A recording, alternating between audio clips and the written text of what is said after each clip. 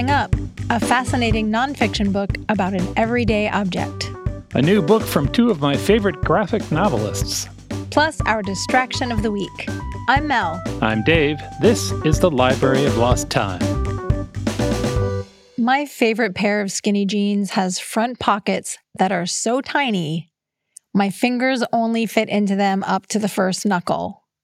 What is the point of that? Yeah, I've never understood that. Women's front pockets should either be functional or not there at all. It is enormously frustrating. And as you've pointed out, not at all unusual. Women's clothes either don't have pockets at all, or tiny pockets, or the worst, fake pockets. Yeah. What? Why did the manufacturer even bother? Where was the designer? Yeah, you gotta wonder. Author Hannah Carlson wrote a book that answers these questions and more. It's called Pockets, an intimate history of how we keep things close. Did she get to the bottom of the pocket? She did. Carlson teaches dress history and material culture at the Rhode Island School of Design. And she's trained as a costume conservator. All of that sounds so cool to me. Yeah. In this book, she explores how pockets have changed over the last few hundred years.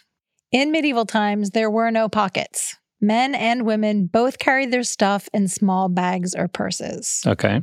She writes, quote, "The medieval belt and purse were highly desirable accessories, marks of taste and wealth, an indicator of sex appeal." Really? Yes, because particularly with the men, they had a tunic and they would put the belt on and it would pull in their waist and make their shoulders look broad, manly. She also includes a lively exploration of cod pieces and how they may or may not have been used as pockets. Interesting. Yes. Didn't know that.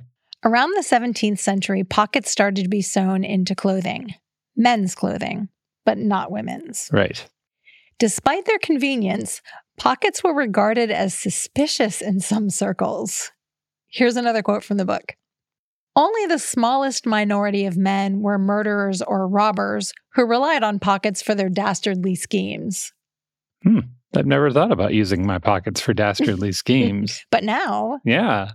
This book is packed with tons of really delightful illustrations and photos and reproductions of paintings, plus anecdotes and interesting details that are equally amusing and sometimes confounding. If you like delving into the mysteries of stuff we use every day, you will enjoy this book. It's Pockets, an intimate history of how we keep things close by Hannah Carlson. Jillian and Mariko Tamaki are cousins who work in comics and graphic novels. Sometimes they work together, sometimes they don't.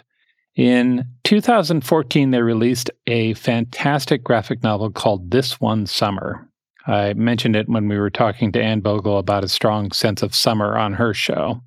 That book was a magic trick for me.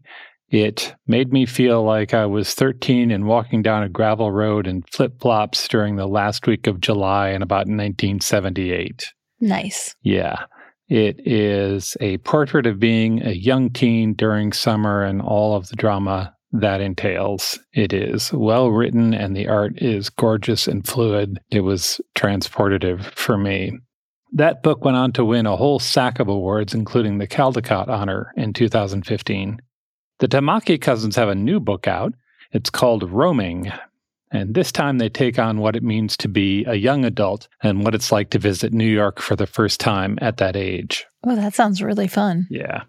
One of the reviewers said, quote, "Roaming makes me want to be 17 all over again, mobbing the streets of NYC with my angsty, goofy, daredevil friends, skateboarding at the Cube on Astor Place, and riding the cyclone at Coney Island, screaming at the top of our lungs, feeling like nothing could ever stop us. The Tamakis give us NYC youth magic on a platter, scuffed with glitter, makeout sessions, and tourist stops at Times Square. It's a love letter to the greatest city in the world and all the beautiful, tender, queer kids running wild and free." I'm very much looking forward to reading it. It just came out 2 weeks ago. If you're curious, there's an excerpt on the publisher's site. We'll point to that. It's Roaming by Jillian and Mariko Tamaki. And now, our distraction of the week. On the southern coast of South Africa is a little town called Hermanus. I think the English pronounce it Hermanus. or maybe that's just Katharine Hepburn. It's about a 90-minute drive from Cape Town. It's a small fishing village, and about 6,000 people live there. They've got a couple of beautiful sand beaches and restaurants and shops, and from what I understand, it's usually pretty sleepy. Except that once a year, for a long weekend, about 150,000 people blow into town. Wow. Yeah, and they're there for the Hermanus Whale Festival. Oh, that sounds really nice. Yeah. Hermanus is famous among whale watchers. It is one of the best places in the world to see them, particularly from the shore. They've got 3 kinds of whales that tend to show up: humpbacks, brides, and the southern right. And the southern right whales are not afraid to come up to the shore, sometimes within 15 feet or so. That'd be so cool. Yeah. There's an actual bay there that they use to rest and mate and give birth. They're taking care of whale business down there in Hermanus. One journalist reported seeing 50 whales in a day from the shore. Magic. Yeah, as she sat and enjoyed a tea from a seaside restaurant there. The festival is a celebration of the return of the southern right whales after their migration. The intention is to raise awareness about how to protect those animals. Biologists and conservationists are there to give talks and answer questions about sea life and local environment. But it is not all educational. There are also craftspeople with handmade African artwork and local musicians. There's a parade with classic cars and a brass band. There's food. Do you know about walkie-talkie? No. It's a popular street food dish. It's the head and feet of chicken fried up and seasoned. I mean, if it's deep fried, you can eat just about anything. Yeah. Bonus points for the good name, walkie-talkie. For the slightly less adventuresome, there's Johnny's Roddy, which is basically a lamb and cheese burrito. Oh, that sounds good. Yep. Or Boer Wars, which is straight up sausage with some coriander, cloves, and nutmeg. Yes. The festival also has a 10K fun run and a strongman competition. When I wrote this, my word processor wanted to help me and call that an intense man competition. Thank you, Grammarly. An intense man competition would be very fun to attend, but kind of different. Very different. There's also a professional whale crier in Hermanus. His job is to walk up and down the shore and blow a horn when he spots the whales. What a fun job that would be. Yeah. He is apparently the only person in the world with that occupation. Sure.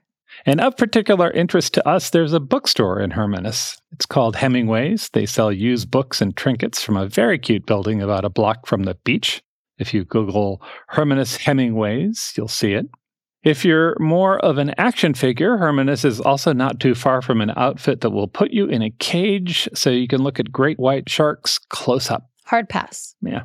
But the Hermanus Whale Festival itself starts next Friday, the 29th. If you can't get there by then, it's not too early to start making plans for next year, or you could just drop by. Whale season in Hermanus is from June through early December. I feel like we could get there by next Friday. Packing my bags. Visit strongsenseofplace.com/library for more info about how to see the whales in South Africa and all of the books we discussed today.